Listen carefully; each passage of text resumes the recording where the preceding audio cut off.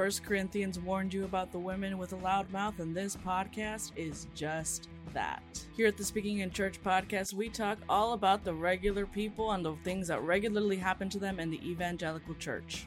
It's a podcast about change, it's a podcast about seeking moral high ground, and it's a podcast for people who are just trying to deconstruct on the safe side. You can listen wherever you get your podcast, and if you want to be a guest, yes, you, regular person, you can be a guest on the Speaking in Church podcast. If you want to come on, just let us know.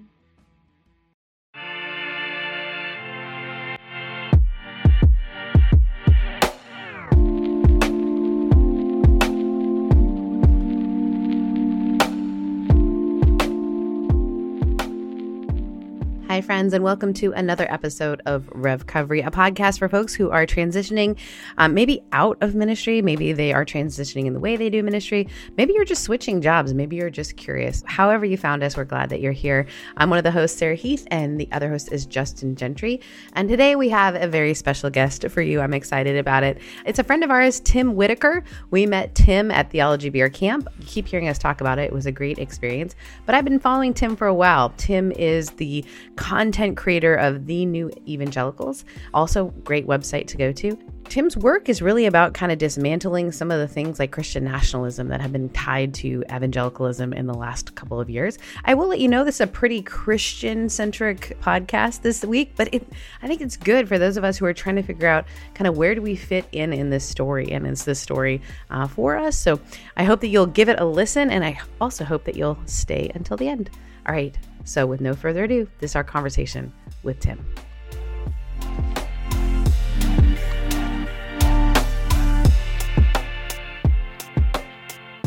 Hi, friends. It is good to be back with you again this week with our friend Tim, who we met at Theology Beer Camp.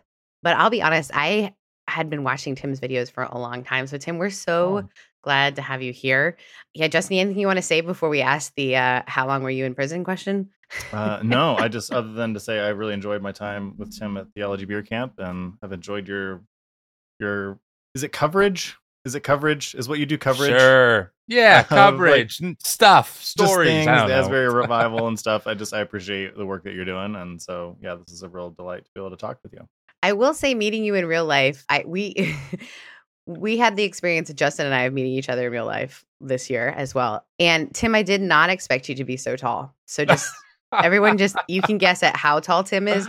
He is not a small man. I will say, we had a late night conversation one of those nights that has stuck with me for a long time. So I really appreciated that. And it was great meeting both of you. And of course, Beer Camp was a great time. So it was awesome. It was so good. Come next year, friends. All right. So Tim, how long were you in ministry? Did you ever serve in ministry? What did that look like? And how long were you in for? Well, I mean, if we're being technical and we define ministry as any way of serving in church, then my earliest memories as a human were ushering as a child, like handing out bulletins to the people coming through, all the way up to 2 years ago in April. Yeah, pretty much 2 years ago in April of 2023. I have been serving in church, never on staff. I was always a volunteer person, and that was intentional. But yeah, my entire life I've served in church. Wait, it was intentional. So yeah, it was. Yeah. Okay. You were like, I'm not going to be a professional Christian. Well, for a lot of, I served in pretty small churches, given like the mega church culture that we are aware of. And I just saw like how difficult the job was for many pastors, and also a lot of like the back end stuff and kind of micromanagement, and then being under a really not healthy pastor. And I was just always kind of a rebel in like the Christian sense. I was the hardcore kid. I wore the pro-life t-shirts that had, you will not silence my message. You will not mock my God. You will stop killing my generation. I had that shirt. Wow. And then in bold, it said abortion is homicide on the front. I would wear that around thinking I'm so rebellious as like a Christian teenager, hardcore kid. So I always had that like anti-authority bent. And I just saw like, I was very close to many pastors and churches. I just said, I don't really want to be micromanaged. I want to have permission to kind of explore however I need to. So I just never thought it would have been the right fit. Yeah. Wow. So much to unpack there. I'm very excited about it. I do have to tell you, my best girlfriend was super punk rock, which is only funny because I listened to all of that music. Like, name a band from back in the day that was like Christian hardcore, and I've been to a Zayo show, like, but I looked like me, which is like and I didn't have the nose ring, so I like looked like a sorority girl, but I was like going to like Stretch Armstrong, Norma Jean when they were called Ludacris. I mean, I was doing all that. So my best girlfriend had a you guys could picture this too, a red hoodie, kind of like the ET hoodie, and she had that red hoodie, and then she had stitched on the back, "Pornography rapes your mind." And I remember just being like, she is so hardcore. So bold. So bold. She's standing up for Jesus. And then she had another one that said, "Everything else is crap," because it was like, compared to the Lord, everything else is crap. Yeah. And I just remember being like, I could never be so bold in my faith to wear a patch that talks about pornography. But also I was like slightly like, pornography, why is that on your, I was a little bit mortified and didn't know what to do about it. So I love that Tim was walking around spreading the good news. Yeah. How? The gospel of the Lord. Pro-life. Under his eye, of course. Yeah. Yes. How did you transition into the guy that you are today, who like points out and I mean, you're still a rebel, that's for sure. Yeah. But you're willing to, you do it with such openness. How did this transition, like, when did hardcore Tim that was walking around just waiting for a corner to yell off of, how did you get to this more progressive version of Tim?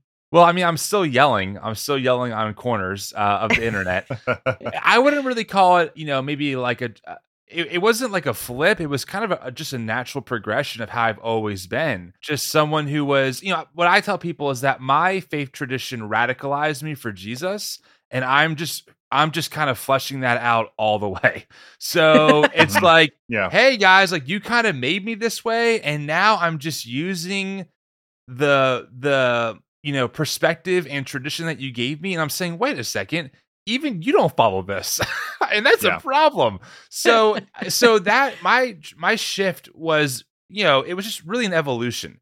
Even when I was like in my early 20s, mid 20s on Facebook, I would always be known as the person who's controversial, because I would call out the church for not being community centered. My big problem was these mega churches, this light show, this smoke stuff. It's not the true church. I was very much a fundamentalist in that regard, and I had like a really weird combination of theologies at one time. So I tell people that, and this is true, I would listen to Paul Washer. Paul Washer is like a heavy fire and brimstone John MacArthur, but more extreme kind of preacher. Okay, that exists. He went viral for a sermon called "A Sermon That Has Angered Many," where essentially he's talking to a youth group. He pretty much says that most of them are not going to go to heaven. They applaud, and he goes, "I'm talking about you. Like, I'm not talking about anyone else." Like, he calls them out while they're applauding, because like they're just like not biblical enough. So I was listening to that kind of stuff, like, true gospel. Like, I want the truth of God's word, but also I'm reading Rob Bell.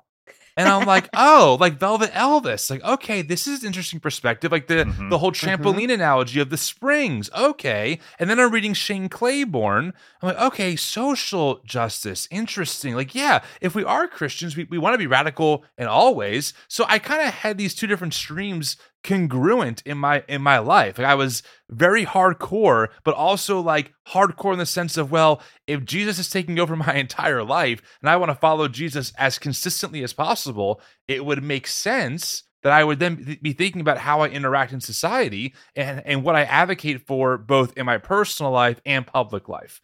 So that just kind of was congruent. And the big moment though for me of like the red alert, like, hey, we have a major problem in this faith tradition that you grew up in, was a very common one, but it was 2016. That was the big wake up call of like, okay, so let me get this straight. The people who raised me on like this purity culture ethic, right? Who said, listen, Tim, the highest calling you as a Christian can have as a teenager is don't touch yourself, don't touch anyone else until you're married, right? And like pornography is bad, as your friend very well knows, right? Who wore the red hoodie, and all this stuff is bad. And then they were mad at me because I wouldn't vote for the guy on the cover of Playboy magazine on his third marriage who's bragging about sexually assaulting women. And so for me, it was like, guys, you know that you taught me these ethics, right? Like you Right. taught me like that people who do I what learned you're it from describing. you. Remember the Yeah. 80s commercials? Exactly. Yeah. Exactly. Yeah. So that was the beginning.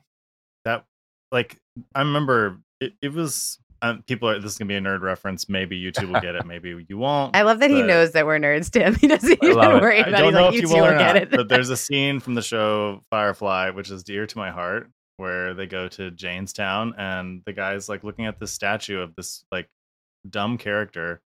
He's like, this is what going mad feels like. Like he's just like holding his face like, this is what it feels like. This is what and Yeah. like I've used that GIF so many times during 2016. Like, this is what it feels like to go mad. Like, because I Sarah and I are elder millennials, and It like, hurts, but it's well, true. but like we remember the whole Clinton trials and the morality police. And I remember Lindsey Graham on the Senate floor being like, this isn't about whether it's legal or illegal. This is about cleansing the office. Like, this like moral high ground stuff. And we were like, yeah, go get them. We're taking America back for God. And then 20 years later, they're like, grab him by the pussy, I guess. Like, that's fine. Right. I mean, Franklin Graham literally used the example of David for Bill Clinton and made the point to say, listen, I know we're comparing people to David who mess up, but don't forget David's life was like destroyed after that, even after he repented. And Yeah. he said that about Bill Clinton. Like, just because Clinton might admit he was sorry doesn't somehow mean that he's qualified to lead, which, by the way, I would still hold to that ethic. I would still say Bill Clinton should not be in politics because he essentially used his power to coerce a woman to have sex with him. All right. That's problematic. But then to turn around. Has turned out to be, this is like a little bit of like, go my gender. She has turned out to be a victor, friends. Like, totally. she was a victim for so long. And people of jokes of what she was wearing matter. I mean, it was just terrible. And she has really flipped the tables. I'm proud of her. No, 100%. So it was very jarring, like you said, Justin, to be like, wait a second, guys. I mean, listen, I was born in 88, so I'm like right in the middle of the pack. So I'm 34, and I still have like some vague memories of it. And so it was very bizarre. And the way I frame it now, knowing what I know, is that it was the first realization that just because I shared the same beliefs with these people did not mean that I shared the same values. Like, we had a different value set. Yeah. And I didn't realize that at the time. I thought, hey, we're all in this kingdom, Jesus loving thing together. And I inhaled this sexual ethic that you gave me as being the biblical and only in God's only way. And so I just assumed that we're going to hold leaders that we would vote for, especially when people, I mean, we're not talking about, oh, Trump had one affair one time and is so sorry. We're talking about his daughter in really gross ways, bragging about sexually assaulting women, sleeping with porn stars while his wife was pregnant and lying. I mean, that is not like everyday run of the mill, quote unquote, sexual promiscuity. This is like big stuff. And so it was very difficult for me to see that. And then of course, 2016 turned into the reign of Trump, and it was just a descent into madness, frankly, watching my own faith tradition just push it farther down that rabbit hole. Yeah. It's interesting because it was like I feel like it was a extension of kind of what you were talking about. Like, you go all the way to the end of like, okay, if we're going to do this, I don't want to have hypocrisy. I want to like question everything within this framework. And then it felt like that framework doesn't want to question anything as long as it fits within a certain thing. But then what was hard is it felt like no one was curious or critiquing. And it really has been, we talk a lot about on this show, because 2016, a lot of people got out of ministry. I think that was the beginning of like the Great Resignation or Grand Resignation or whatever. For a lot of people started during the pandemic, but for people in ministry, particularly folks who worked in non-denoms, like us mainline progressives, there's lots of other reasons why we made a shift. But I think there has been just so many people who have come on the show and said, I began to get curious about my faith tradition and not be able to swallow it anymore. When in 2016, when I saw how people around me just seemed to be nodding their heads with something that was so opposite of what I thought we were about. Right.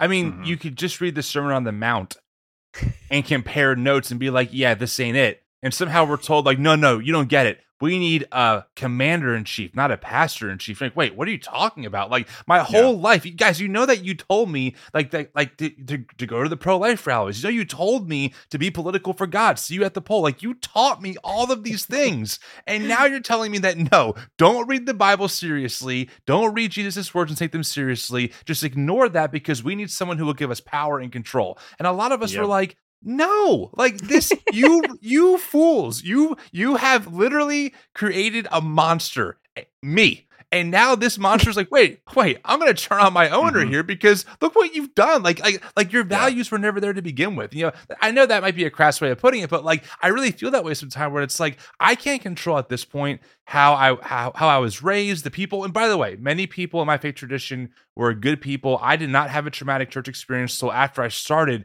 New Evangelical. So I realized that I'm one of the lucky ones. I've had great parents in my life. So I had a pretty smooth, run of it. But like, guys, you did help me build like my neural connections to think about life this way. And now you're mad at me for holding you to the same standard that you ingrained into me at like age 4. I'm not the problem here. Yeah. And that's the wild thing is the ethics that we were raised on, like we those are our ethics now. Like, I mean, even people that have completely deconverted still remain typically baseline Christian in a lot of their ethics because that's the water we've swam in for so long. And particularly when it comes to like, as we, focus on helping ministers and super volunteers kind of recover a bit, rev cover, Nice. From this just honestly whiplash, because in a lot of ways, those people that become super volunteers, those people that become pastors are the ones that took it the most seriously. Like the dude that was sitting in the back of the youth group that like slept through most of it and like probably slept with half the youth group. Like they're still happily in the pews right now. Like they're doing fine. They're doing fine. And it's those of us that really took it seriously that was like, oh, I made a purity pledge. Oh, I dedicated my life to God. Oh, like I'm actually going to do this. We're the ones that are like, hold up a second. And we're falling apart now. So like, I feel like we're falling together. Yeah, we're falling together. That's a great way to put it. I mean, I think that it's all about this idea of like allowing ourselves to be curious about these things that we were taught and what holds up and what doesn't. Like, sure, I can yell as much as I want about being pro-life, but am I actually pro-life? Are you also yelling at every time you hear about another death penalty thing? Are you yelling about every time that, healthcare isn't provided for people? Like it's if you're going to do one, you have to do the other. And I think that's the hard part, is we haven't allowed those connections to be made. Yeah. Yeah, I mean, especially regarding the pro-life, culture war that was started thanks to Jerry Falwell in the 80s, that ethic of like, oh, we're pro-life because we want to outlaw all abortion is not as pro-life as you think when you start looking at data and like what drives people to have abortions. And the reality is like and I think most of the people that I engage with, even in more quote unquote far left spaces, tell me like, hey, listen, I don't want people to have abortions. Like I would like to have less abortions because we don't need them, right? And there's ways to do that. We can expand birth control. We can expand healthcare access. We can make livable wages a thing. There are ways to do that actually have been proven to lower abortion rates because they promote human flourishing. But when you tell someone who's pro-life that, they go, well, they have to save sex, for marriage. Well, I don't want a socialist state. So it's like, okay, actually, your highest ethic is not, in your mind, saving babies, right? Because we have ways to do that are actually way more effective than just outlawing it. Your actual ethic is actually just getting your power and control and getting your laws passed, regardless of the effect that they're going to have. So like once you go one like foot beyond just the rhetoric, it turns out when you present people with data, like, hey, here you go, like birth control will minimize greatly the unplanned pregnancy problem that we see, right? And they go, well, no, that's against our sexual ethic. It's like, oh my God, like, do you not hear yourself? Do you not hear yourself? So it does kind of drive me crazy to hear it. And it's fascinating too. I don't know if you guys experience this. So I grew up in a more progressive country, and then I moved from Canada to the South, which is part of the story that we're always unpacking a little bit. And so I chose the purity culture stuff for myself. There's my therapist will tell you there's lots of reasons. And I Fair. think what's fascinating to me is after having been in that soup and, as you call it, hearing that rhetoric for so long, when I would engage with friends who I actually agreed with around these things, who were, quite progressive. Again, I grew up in a progressive environment. It felt dangerous. And I couldn't have told you why, but I was trained anyway to be like, oh no, like, what is that person saying? Yeah, I right, can't, right. like, almost like you were suspect of like facts. So you said, if you actually look at the science, and immediately, well, the only way we can get people to stop doing that is like to make science suspect. Science. So how did this new evangelicalism start? Like, how did you get there? Because it's fascinating, because this is now your career. I mean, you went from being like, I will not be a professional Christian, to Yep. like, I am going to be like the guy who says the things that are hard. Mhm. Yep. So, I mean, here I can give you the straw that broke the camel's back. Okay. It's Ready. a person. His name is Sean Foyt. Sean Mm. Foyt is the let us worship guy who, Yeah, in the spaghetti middle hair. of the pandemic, was like, hey, I know what a good worship leader should do. Let's hold massive public gatherings with no masks in protest of tyranny during a pandemic. So at the Mhm. time, I was still very much involved at my local evangelical church. I'm a professional drummer. I still play to this day. And I was playing there every weekend and just, doing my thing. I absolutely loved the worship space. I loved playing. I mean, for those of you out there who know, I love making sets in Ableton. I love the production. I love using time code. I was a huge production nerd and I loved doing it. So when COVID shut down our church, which is props to my previous church, and they shut down, which is great. And I'm sitting on my rocking chair outside and I see this guy, Sean Foyt, doing these protest things. I thought to myself, and again, I was not like doing this work. I was not very quote unquote progressive. My theology was pretty standard evangelical, maybe thinking about some things. I said, it doesn't take a rocket scientist to see that, wearing a mask is not tyranny, and that if we don't know how COVID behaves yet, like this was when we were still wiping down surfaces because we just weren't sure how it spread. If we don't know Right. the details, it makes sense that we want to be cautious and err on the side of safety for the sake of our neighbors, our families, our kids, our parents. Like, this is just a pretty Yeah. logical outworking of pandemics happen sometimes. They could be really deadly. Let's be really safe until we figure out the best way forward. And to see someone be like, no, in the name of Jesus, let's all gather thousands of people on our state capitol and protest with worship music because God is so powerful and faith over fear. And in impoverished spaces. Like, for Yes, us yes. here, to hear that someone was going to be on the area called Skid Row, and community leaders were saying, please do not come. We don't have healthcare. Like, our healthcare is at its maximum. Also, like, please don't come. The local Right. people are begging you not to come. These are the most like vulnerable of our society. Totally. And you come literally marching down the street mid-COVID. I remember seeing that. Absolutely.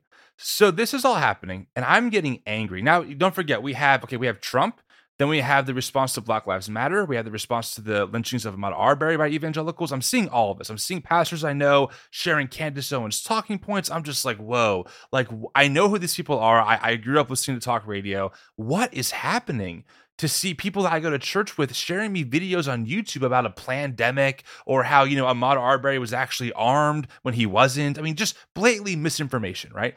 Yeah. And so you have all these things coming up, and then of course you have the election is stolen narrative that now Christians are picking up and disseminating, and I'm just like, wow. And then Sean Foyt's doing this, and I'm like, this is it. I can't. I said to myself, we need a new evangelical movement. That's what I thought to myself. I said, yeah, like new evangelicals. I'm like, Tim, you have a lot of thoughts and a lot of ideas, and usually they're pretty shitty. This is not a bad name, and you should see if someone else has it. So I just checked on like social media for the hell of it, and no one had it. So I said, let me just grab it, and maybe one day I'll do something with it. And then that was October of 2020, and then I ended up launching the account, which pretty much I just took over my personal account and switched it over to the New Evangelicals on Instagram. I made a video saying, hey, here's my name, here's why I'm doing this, here's what I'm concerned about. And then from there, I realized, oh, this term deconstruction exists. Oh, there's a lot of people thinking about these things already. Oh, there's a term called Christian nationalism that I was like adjacent to. So that kind of threw me into that world. And then 3 months later, my church sat me down and said, hey, you can either stop serving with us on the worship team, or you can stop doing the work you're doing online. Like those are your two options. So I stopped doing that work on the worship team. I left the church, and I've been going with this ever since then. Ooh, this feels like a That's the good nuts place and to take a bolts. break. Because all of a sudden your whole world fell apart. Friends, you're going to want to stick around for after this. You'll get to hear. Good job, how Sarah. You did it. I did it. You remember the guys, break. I'm so proud of you. We remember. Friends, I have to remind people to remind me to take a break. If you're wondering what being neurodivergent is like, if I like a conversation, it is very hard for me to get out. So I literally is like, Sarah, you've got to do this because it's such a good conversation. Anyway, I'm still going. So come back. We're coming back. All right. 1 Corinthians warned you about the women with a loud mouth, and this podcast is just that. Here at the Speaking in Church podcast, we talk all about the regular people and the things that regularly happen to them in the evangelical church. It's a podcast about change, it's a podcast about seeking moral high ground, and it's a podcast for people who are just trying to deconstruct on the safe side. You can listen wherever you get your podcast, and if you want to be a guest, yes, you, regular person, you can be a guest on the Speaking in Church podcast. If you want to come on, just let us know. Tim, I'm so glad that you started to share a bit of your story because everything turned out great and everyone's supportive of you, right? So you're asked to leave. You're like, and you weren't volunteering, right? You were a paid staff member as a musician? No, I was volunteering. I was just volunteering. As a professional drummer, you were also gigging at your church. Yeah, I mean, yes. I mean, totally willingly. Yeah, that was not for some people that could be like a point of contention. I never had a problem like donating my time to the church, although I still had to tithe. Mm-hmm. Long story. But my point is that like I didn't feel coerced to do that. I'm a very much an all-in person. So when I believe in something fully, if you can't tell, I just kind of go for it. I don't get that vibe from you. So but yeah, I mean, I was a volunteer when my pastor sat me down and had the conversation. Yeah. Wow. I've never fired a volunteer, guys. That's not true. I did once. I had to tell a volunteer not to date a high schooler once. Oh, that's like not to like, hey, wait until they're like. I had to have that conversation, but they weren't my volunteer. It's weird that like because I had that in my volunteer like packet as like if you want to date a teenager, I can't stop you, but you will not be a volunteer here if you do. You don't do it here. like it's not something we do. Mm-mm. So and I remember like I would go over that, and every time I'd go over it with like our new volunteer orientation, like people would roll their eyes like I'm not going to do that. Like, but still, there's a reason. I'm making sure that you know that you're taking a vow of celibacy towards teenagers when you do this. Like, sad that exists. But Tim, let's get back to poor you.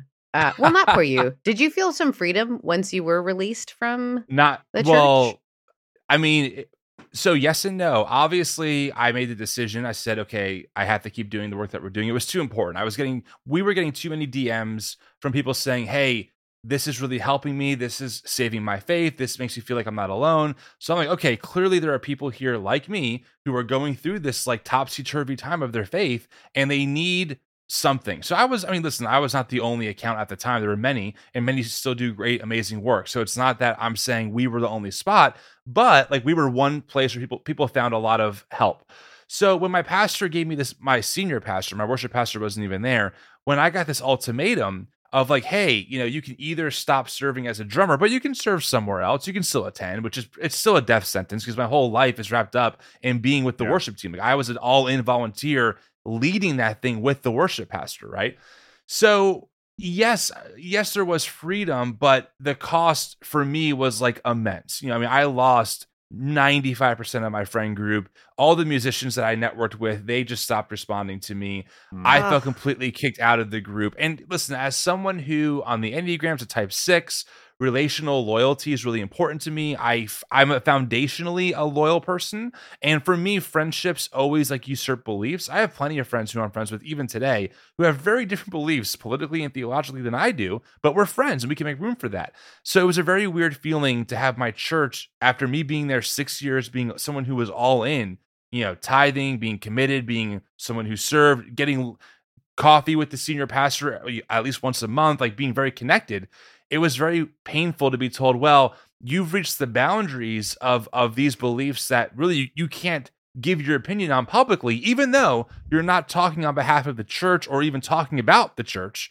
That's still too problematic for us, so you have to make a decision. And for the record, what I was not saying online was, hey guys, did the physical resurrection of Jesus happen or not? Hey, is the Trinity a real thing? Like, I was not questioning what most Christians would say are pretty foundational beliefs to hold as a Christian. Thumbs up. I was questioning transubstantiation. What is it? Help me! I can't even say the word. I can't say it. I was homeschooled. Don't ask me. Transubstantiation. Transubstantiation. How'd I do?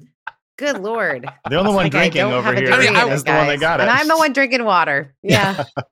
What can I say? Yeah. I was not questioning that. I think, Yeah. Yeah. I think you weren't questioning the big things. You were too. questioning how we're treating each other. And that seems to be the point of contention.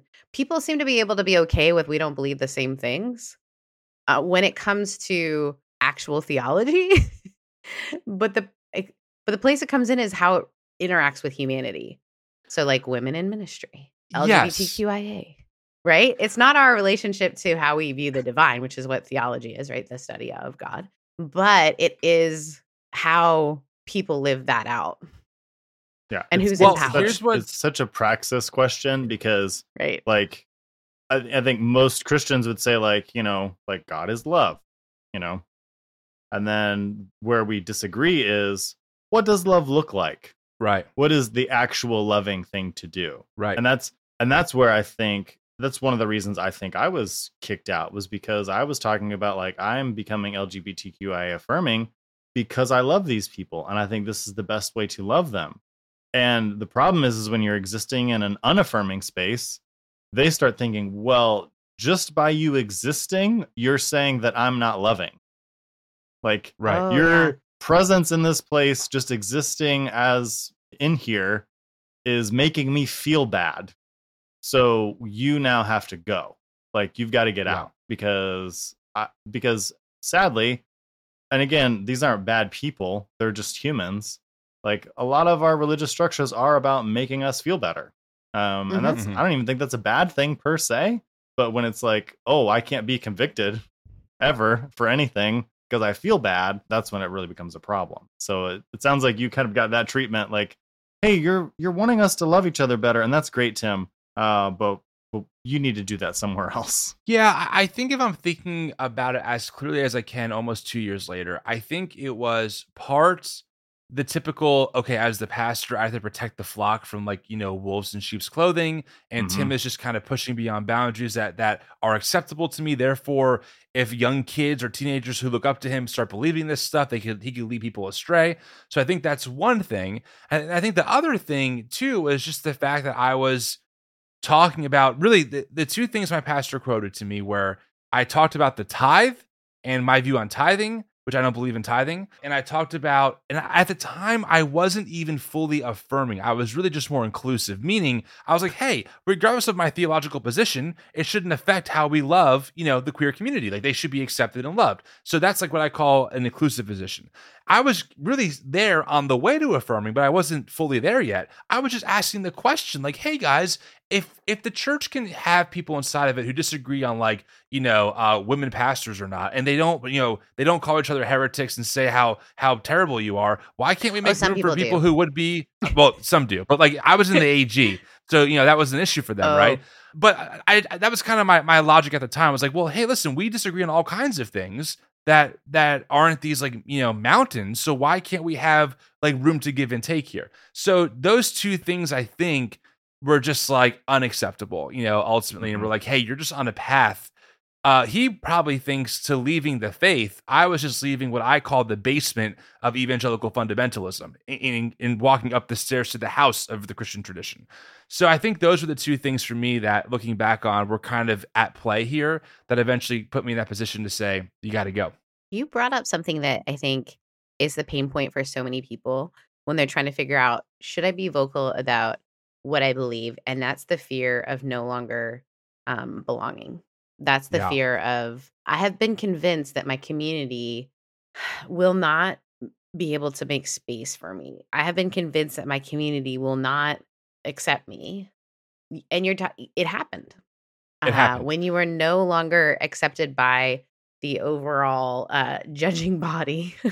Yes. Musicians who are supposed to be the most open, a lot of times they're the people who are on, high school was hard for a lot of my friends that were really good musicians. High school was hard because Yep. you're a creative in a non-creative space a lot of the times. And so when you Yep. find each other, it's just like there is a dynamic of not only do we share this faith thing together, we share music, which is an entire different language. Like it has its own language. And this community that is so beautiful because you practice together, which is, it's almost like going through, you've been in the trenches together. And then all of a 100%. sudden to be turned away from that. And we've had countless people in our community, in our Discord community, talk about like, what was hardest was the moment I knew that if I was honest about what I was believing and feeling, I would lose people. And the hard part Mhm. is it does happen. Yeah.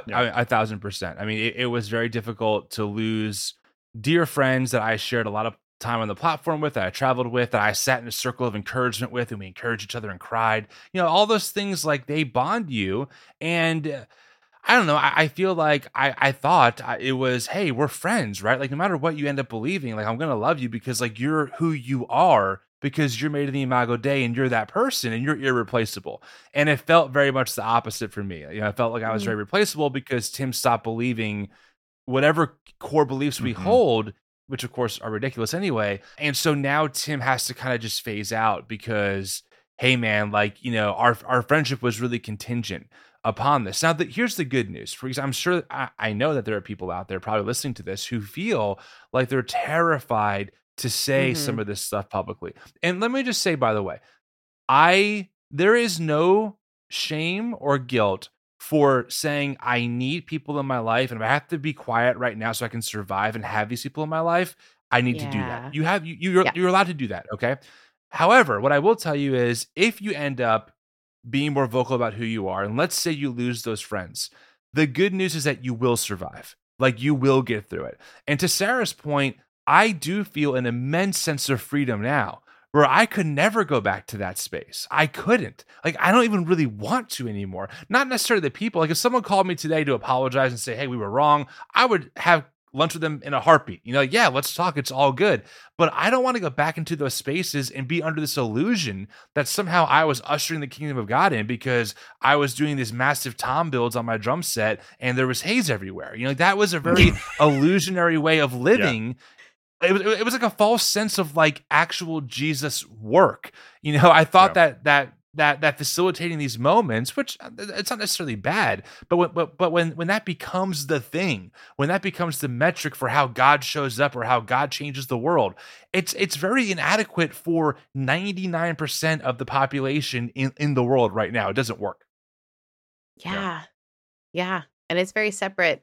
I think we haven't taught, as you're talking, I was just thinking we really haven't taught people how to be friends as adults.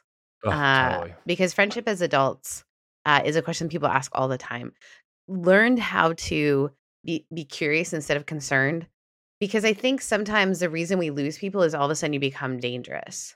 I know Yeah. for a fact I've had friends tell me for a while, I didn't want to talk to you, Sarah, because I knew that I was starting to think the way you think. And it threatened my ability to stay in the ministry I was in, Mhm. or it threatened Yeah. my ability to hold on to the community I thought I needed. Yes. And apologies have been amazing. Funny thing is too, why are we always taking people to lunch or coffee? Like we don't want the commitment of dinner. I don't know what it is. Like it's like I would have lunch with them. If this I goes would bad, have a midday snack. I want to be able to Hey, leave. if they'll pay for commit to dinner, dinner. I'll go to dinner as long as you want to pay. Like, I'm not paying for dinner, all right? Just not doing it. I just think it's funny because I always say, "Oh, I'd go to lunch with them." There's a businessman that told me always take people to breakfast because it's the cheapest meal of the day. It's like, Amen. I mean, that's I good, mean, but you know, Listen, when I you're mean, I feel broke, like- you do what you got to do. yeah, you do what you got to do. I think maybe that's why they want coffee. I just think it's such a interesting thing though that we know there's something about having a meal, don't we? Mhm. Like Yeah. there's something Mhm. about being a human and sitting over. It almost levels the playing field. Like it's if done correctly, having a meal with someone in a restaurant feels like we're being humans together in this moment and scriptural, all that sort of stuff. And I think that we've lost the capacity to allow space for someone else to be human and see things differently. The problem is I can say that, but there are, and you pointed out, Tim, like when I say that, I still have to rail against Christian nationalism. And I still have to, if you are actively harming people that I love, then I cannot make space for you. I mean, actively harming. If your policies, if you want to claim that being anti-drag show has anything to do with drag shows, I don't know how to make space for you. I can sit, we can talk about it. But if you are actively harming people, that's the tough spot, right, Tim? I don't know. So yes, that is definitely the tough spot. So on paper, as a nonprofit organization, our mission statement says that we hold space for folks who have been marginalized by the evangelical church. We advocate for accountability and we help people explore the Christian tradition. So our priority, as far as our community goes, are the people who have been kind of run over by the bus, so to speak, right? However, I'm also a very pragmatic person, and I've realized that my views didn't change because people yelled at me. Like I was not changed from a non-affirming to an affirming position because I was called a homophobic asshole on Twitter or Facebook. Right? It never worked. What worked Weird. was I had friends who I met for the first time that I worked with who were gay and started just sharing their life with me. And then when one of them finally told me that, his youth pastor, when he was a teenager, called him an abomination, I believed him. And I said, oh my, I was heartbroken. Like that was the beginning of seeds that were planted in my own life of like, wait a second, something's not adding up here. Like it kind of bypassed all of my defenses and just like went straight in. It took root into my brain. I said, wait, my experience hasn't been that, but yours has. And so something isn't right. And so where I land personally, and this is not for everyone to hold to, this is just how I navigate these spaces, is that I will talk to almost anyone. I mean, I flew to Arizona to go to Turning Point USA's America Fest. That's for like Candace Owens, Matt Walsh. They're all there.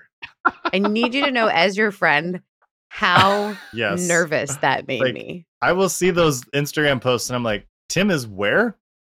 Yeah. Well, the good news is that I am Theo Bro passing. That's what I tell people. So like I can pass as like one of them. I can speak the language. Oh, 100%. And so so I had to go though. I had to go. Someone who was speaking at the event invited me. They flew me out. They paid my hotel. They gave me $1,000. Yeah, I donated it back to the organization. And I said, you know what? I know what they believe. I can look it up online and see any quote from anyone I want who's going to be there. But what's the culture that makes this work? What's the attitudes of these people? What are they like when they're not in front of a screen or on a stage screaming at people? And I just went in with the approach of I'm just going to be curious.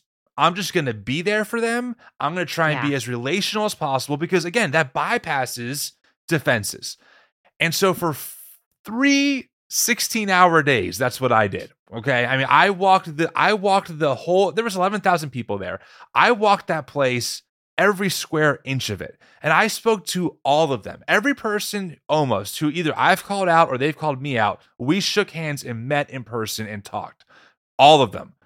And a couple of them got my number. A couple of them wanted a picture. A couple of them asked me out to have coffee. And we just talked. Now, I know that the people I am in community with especially the more marginalized voices, are harmed by those people, right? So I wasn't there to say, hey, let's just sing Kumbaya. But I went there almost on behalf of those people so I could better know how these systems work. So when we're critiquing it, we're more accurate. And as we try and break through, hopefully to some of them, if we can, they know that I'm not here because I think that they're inherently evil or wicked. I think that we have to have a conversation. We have to start thinking about things differently. But how do I get what I want? Well, it's not by yelling at them. That definitely will not do it. But the other part for me is, let's talk. I have a lot of questions for you. And all I can do is hope these questions take root and that they start kind of getting planted. And that as they know that I'm here to talk to them whenever they want, as they start thinking about it more, we can talk more. It's a slow game. It's not microwavable. It's not quick. And, it's not perfect, of course. But that was my approach. And man, I mean, it was something. I ended up meeting with one of the biggest Christian nationalist pastors who actually pastors Charlie Kirk, Rob McCoy. This is like one of the major dudes. And I sat with him for 15 minutes and asked him all my questions. I said, help me understand how you claim to be a Christian and you're in a space that is actively calling for dehumanization of political enemies, that's advocating for not loving but hating your enemies. I asked him that question to his face, and he gave me a terrible response. He gave me a 7 Mountain Mandate style response about why Trump was good. Well, Trump's a good businessman. And it was garbage. But you know what it did for me? It reinforced that my critiques are not straw men. They are not bad critiques. No. They are good critiques because I've talked to them. So that has helped me just kind of, navigate that. But again, it's complicated for sure. Yeah. It has to be relational. Yeah. I often think, so I got invited and went to the prayer breakfast that Trump went to. And not only that, but I was in the room. So a lot of people get invited to the prayer breakfast, but not everyone gets in the room. So I was in the room along with my friend Lamont, who does racial reconciliation. They brought us in some ways to be a dissenting voice, because there were certain people that were running the prayer breakfast who said this is problematic, that all of our people are like, this is not a reflection for them of the kingdom of God, that there's people who are all. So, and the only thing, Tim, this is exactly what I said. I said, I have been invited to a table that so many of my friends will not be. And I'm not saying this is the right table, but I am saying if these people want to leave the table, I need to point out, like, I got to ask questions that I understand that I look like a Southern sorority girl, and so I can sit and ask questions that other people can't. And I'm disarming. I understand that I'm disarming. Yeah, and so to be able to ask the question of, and then to say, like, one woman was going on and on about immigrants, and so I let her go on. And then I said, what's interesting is that I'm an immigrant. And she was like, what? And I said, well, she's like, not all immigrants. I was like, no, I'm an immigrant who had to go through the process. And it's a little bit different for sure, because I come from an English speaking country and because I look a lot like an American, but I'm actually an immigrant. And so for me, I did not become American until I was in my 20s. And having that conversation with this woman, she softened. Totally. She softened. And I don't even know, like, and I had several of those conversations. Now I will tell you, and I would think it'd be the same for you, Tim. At the end of that weekend, I was wrecked, like tired in a way that I cannot even, and in some ways disheartened, because I'd sat and heard things that are hard to hear. And yet there was a little piece of me that was like, all right, maybe this is something, maybe I planted a seed, maybe I didn't, but my little like optimistic self is hopeful that the only way these people are going to change is relationship with people who think and look differently than them. And I can't give up on them. And some people can, and some people are done with difference. And I'm not. There's sometimes I don't have room for it. But. What's interesting to me is that, okay, let's just speak broadly about Christian nationalism for a second, because it's so important to talk about, because we're kind of in that space right now with this conversation. Huge. I am incredibly convinced that, broadly speaking, Christian nationalism's like logic, the framework is really, it does not make a lot of sense. It folds in on itself. There's no consistent theological view to it besides, a divine mandate to take over the country. But even then, when you ask people, well, what does that look like? They can't give you answers. And I've asked some of the leading voices in this movement for those answers. Okay. So I am very emphatic that there is nothing redeemable about this Christian nationalist ideology. that actually is committing so much harm, right? But I also know that they operate out of fear. They're always freaking out about something. There's always someone around the corner that's going to take over, their life or destroy the country. But I also know, because I'm still a Christian, that perfect love casts out all fear. And so I think about this idea of I wonder if me just being someone who obviously, listen, if you look at our Instagram, you will see we are very clear about how we see this stuff. We are very clear about how we view all of it. We don't hide behind anything. And I would say any of that to any one of their faces. In fact, I have. Okay. So that being said, I do know though that if I can approach them with a sense of, hey, I see that you're a human being and you think you're doing the best thing that you can do with the information that you have. So how about thinking about it like this, right? That's the way I found to use as a white, cisgendered man in America, the most privileged type of person to exist. That's one of the ways that I've found a way to use my privilege to hopefully turn things. Because like you said, I can get into spaces that some other people can't, and they can get into spaces that I can't get into. And so we need each other to do that work together. And this is kind of one of the ways that I'm trying to kind of internally maybe start trying to turn the ship a little bit. We'll see. Mm-hmm. I think it's turning. I have to ask because I'm so curious. You did lose your community. Have you found, because the people listening, a lot of people are going to be, we're preaching to the choir in some ways. A lot of people have already made that shift or mid shift, right? And some people have left the thing they were part of, whether they were a volunteer or church staff member, whatever it might be. But they're wondering, where does one find community? And is it only in deconstructive spaces? Because that doesn't fit everybody. What do you think about that?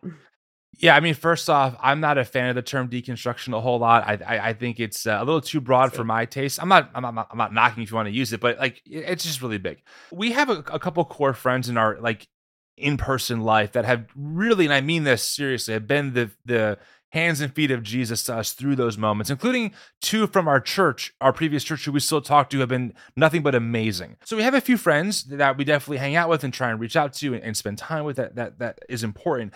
I do think, I'm 34, we have 2 kids under 3, and I think American culture in general is not good at building legitimate friendships beyond a certain age. It's just hard because life is busy. You're just trying to survive. The economy is shit. I'm just trying to pay bills. My wife's trying to raise 2 kids and clean their diapers. It's a very weird life to try and integrate it with someone else's very busy life.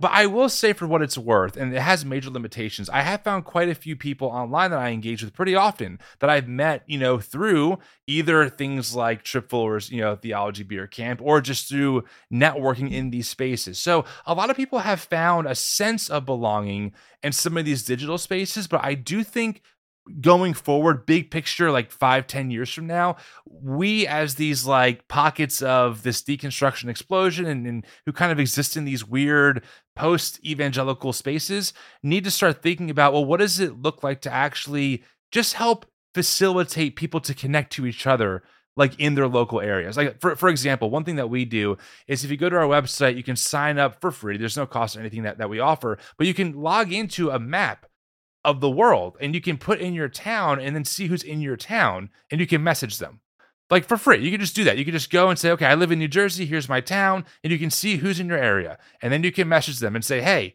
you want to meet up because we have a shared connection here. So we're trying to create those little pockets of ways for folks to connect just so they can become friends and just know that they're not alone. And I've actually heard quite a few stories of folks who have actually become solid in-person friends through those means. But I do think that's the big picture going forward is, okay, digital is nice. It has a place. It could be a great middle ground, but long-term, I need people who I can go to Target with.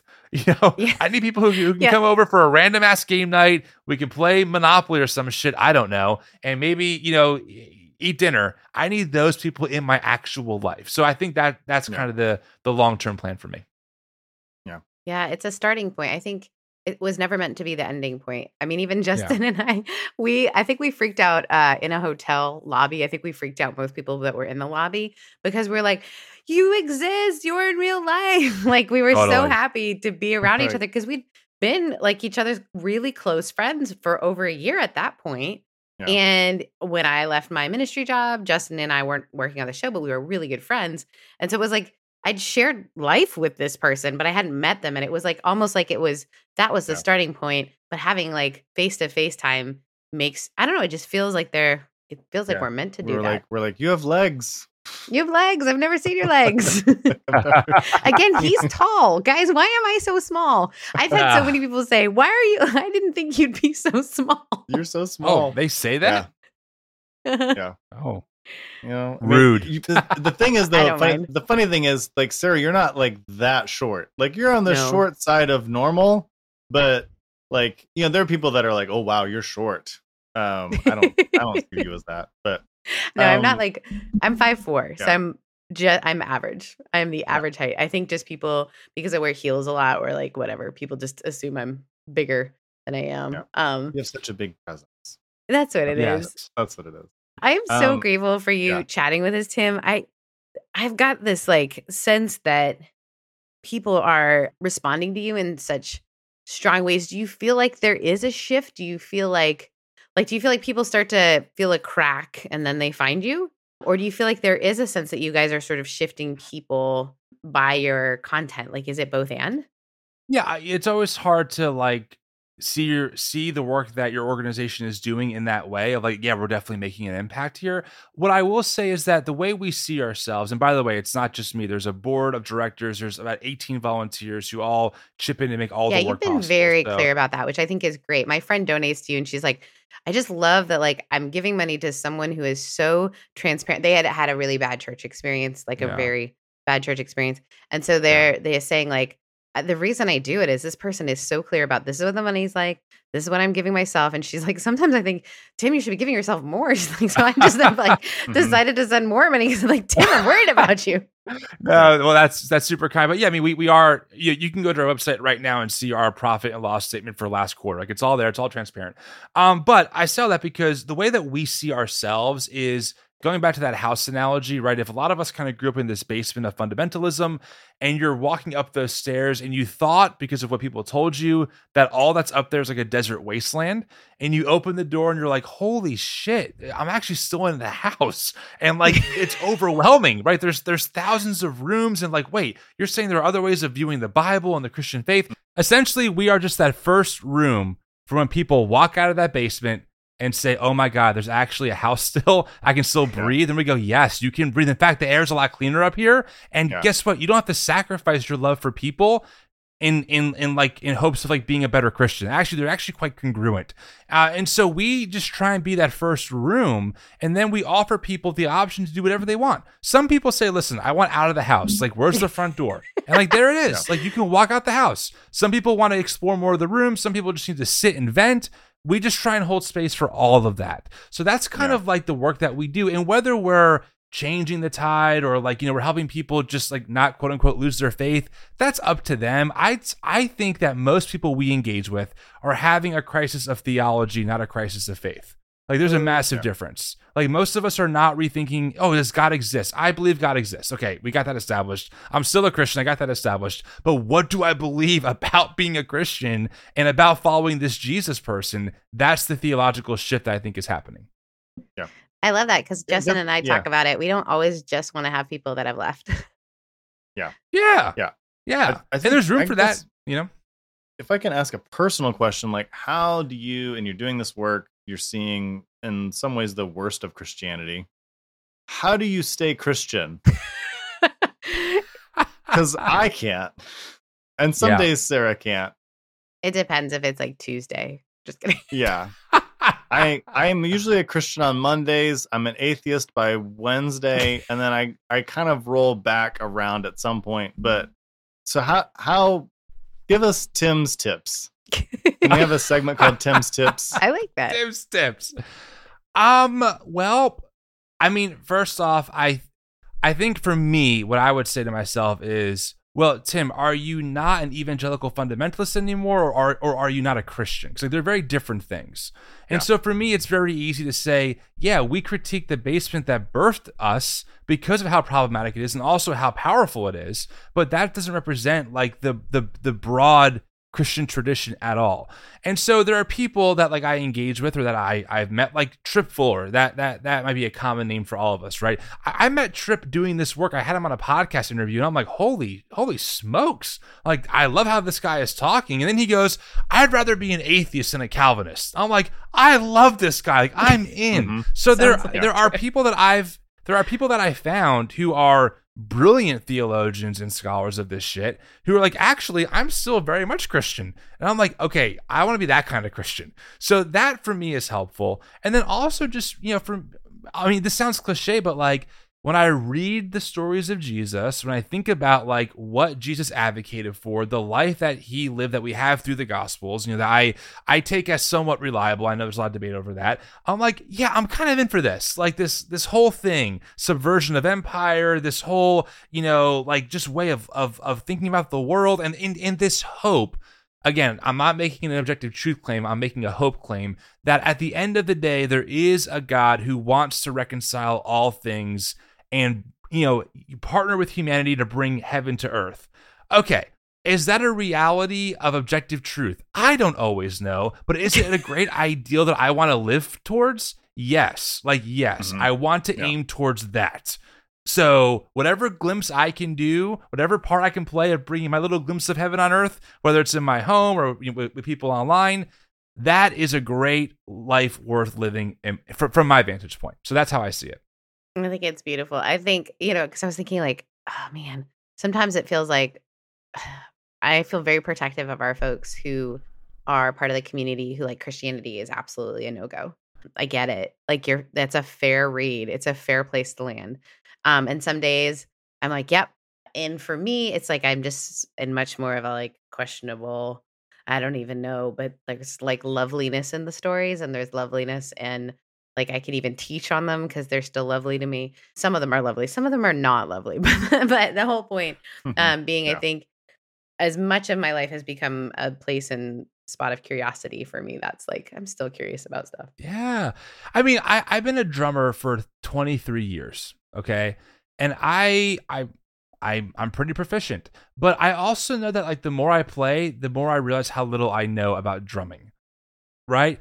And for some reason in my like faith tradition, I was taught the opposite. Like by age 18, I just had it all figured out and there's nothing else to explore. And now that I'm kind of like out of that, I'm like, oh my God, I thought I knew so much. I know so little about the Christian tradition. I have to keep exploring before I decide, if I ever decide to walk out of the house, because wow, like there's so much more beauty and problems, but also beauty that I think is worth exploring, So that kind of helps me go, or keep going for sure. Well, thank you, Tim. And thank you for your voice. It has been such a gift. And so many people I encounter tell me that your voice has been really important for them. So thank you for giving us of your time. Is there anything that you want to share with our listeners? Is there any way that got anything coming up or anything that you would like to promote? Nothing really coming up. You can check out our work on thenewevangelicals.com or on Instagram, TikTok, wherever, the word New Evangelicals is. We have our own podcast, so you can find us there. And I'm very active in Instagram DMs, so you can always reach out. And I would love to talk to you. Thank you so much, Tim. Yeah, thanks a lot, Tim. Thanks for having me. It was so much fun. It was so much fun.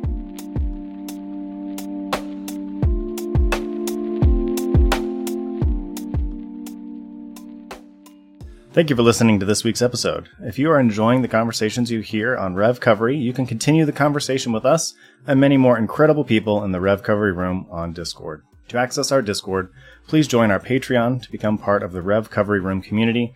You can join for as little as $4 a month, and this helps us produce the show, as well as gives you access to the community resources.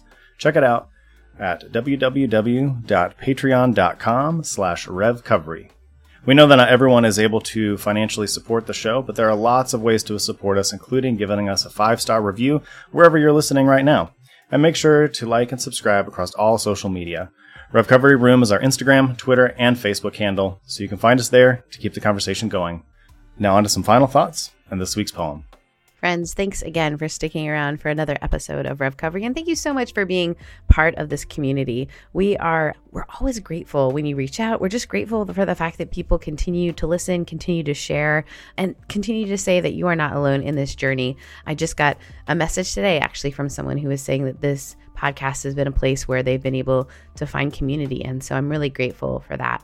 And along those lines, this conversation really got me thinking about how relationship are these places and spaces where transformation happens. And it also got me thinking about this idea of home. As someone who has moved around a lot in my life, I have a really difficult time understanding home.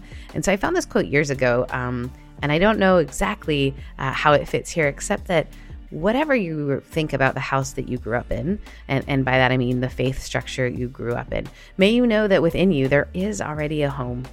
May you know that you bring your home with you simply by being yourself. So this is from Snail's Pace. David Allen Royster is the writer of this. Only snails know there is no rush when you learn to carry home with you. For me, it's that idea that I already have all that I need within me. And may you feel the same way. Again, thank you so much for joining us, and we look forward to catching up with you next week.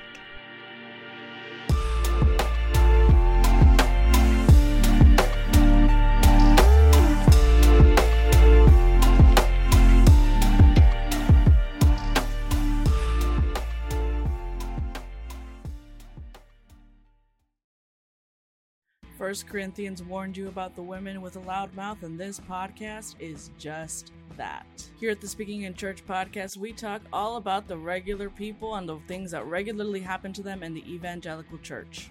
It's a podcast about change, it's a podcast about seeking moral high ground, and it's a podcast for people who are just trying to deconstruct on the safe side. You can listen wherever you get your podcast, and if you want to be a guest, yes, you, regular person, you can be a guest on the Speaking in Church podcast. If you want to come on, just let us know.